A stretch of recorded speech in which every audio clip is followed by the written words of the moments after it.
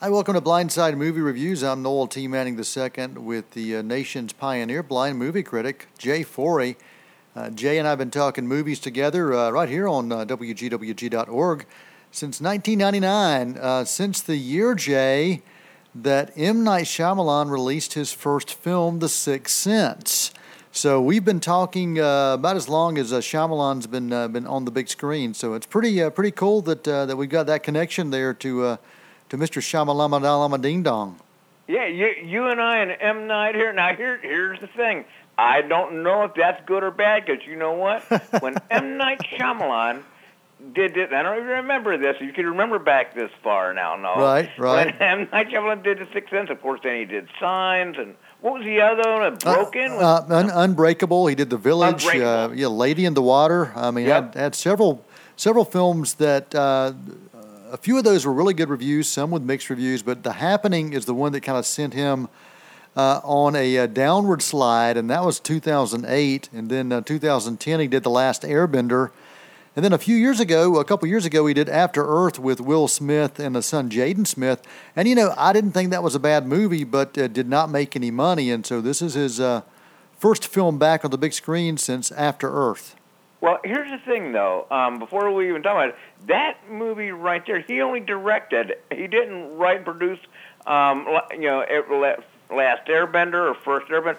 That also he just directed. So those last two he only directed. And from what I understand, he took all his profits from directing After Earth and he put it in this film here, so he could have total control of it. He wrote, produced, directed, all that. But what I was really going to say was he did those first three films that were very, very big. And when he did those films, everybody was going, "Wow, this is the next Steven Spielberg." Right, and right. I don't know if you remember that on.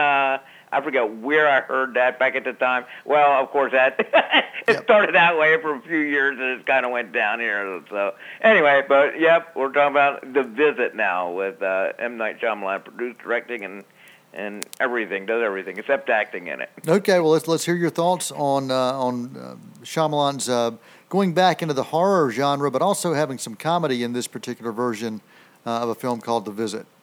Yes, in this film, this lady, and 30 years old, whatever, she has two kids, and she gets an email or a letter or something from her parents, and asks if they could visit her children or grandchildren, which they had never met. The mom had left the parents' house, some type of misunderstanding or whatever like that. She leaves. She hasn't seen them in like 16 years. So she went, okay, maybe we'll see what happens. So she sends the two kids, which I wouldn't have done. She hasn't seen them in 16 years. Sends them to the house. It's a farmhouse in Pennsylvania, an old big farmhouse.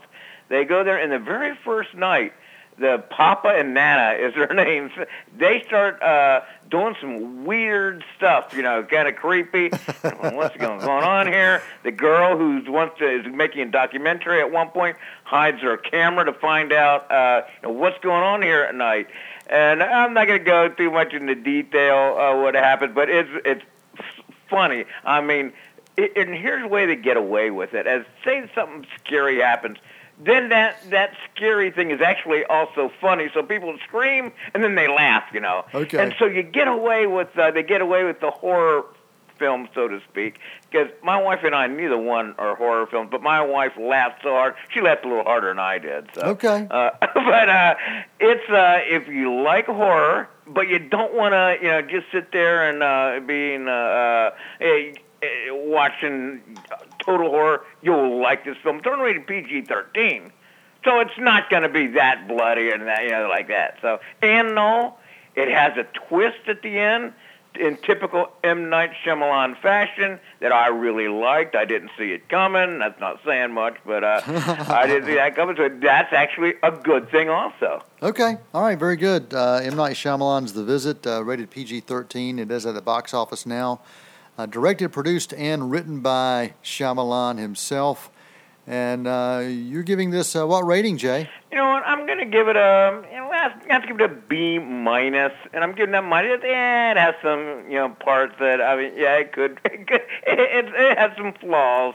I thought the 4 characters, the 2 kids and the 2 grandparents, were absolutely perfect for their parts. But it's not going to be one of those films that's going to make a ton of money. But and I honestly, M.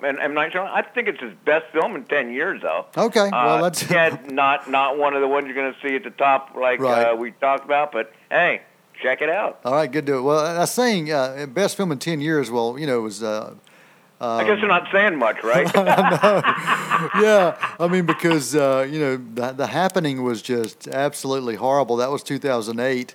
Right. So, Lady in the Water was the only one but kind of before that in that same time period, 2006, right. and that one had mixed reviews. Now, let me throw you a bit of trivia out there about M. Night Shyamalan. See if you know this.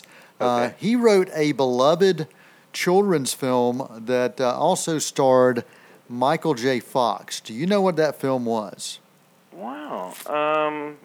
Nope, I sure don't. All right, Stuart Little. He wrote the screenplay for Stuart Little. Are you serious? Yep, I am dead serious. I like that film too. Yeah, so there you go. So maybe, maybe if this falls through with him, if he doesn't make a lot of money, maybe he could go back to writing children's films. That might be the best thing for him.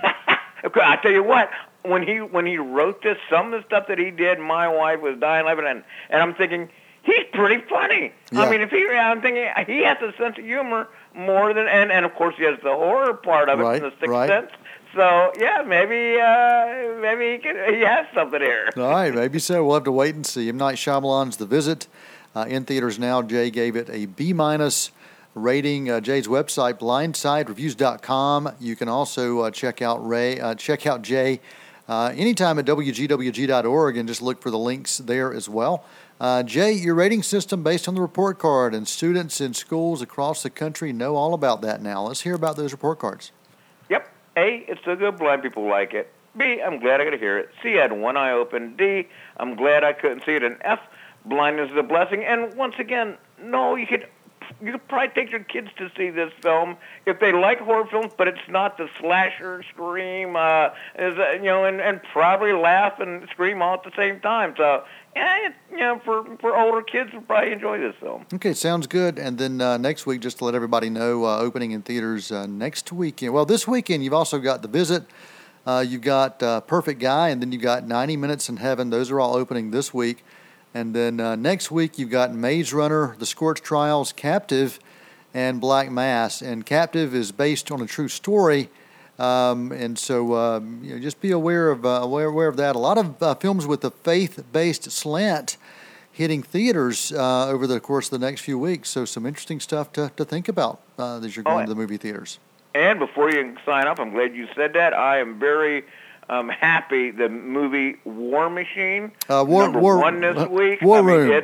War Room. Okay, War Machine. War Room, something like that. Yeah.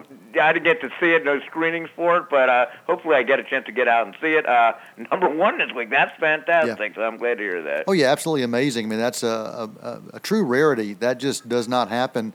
And as far as faith-based films are concerned, this one right now, in recent years is number 3 on the chart since 2008. Fireproof was number 2, and of course Heaven is for Real ended up at 91 million. So we'll see where War Room ends up after it's all said and done. Well, Jay, as always, buddy, we appreciate it. Look forward to talking to you next week right here on Blindside Movie Reviews on WGWG.org. Till next time, that is a wrap.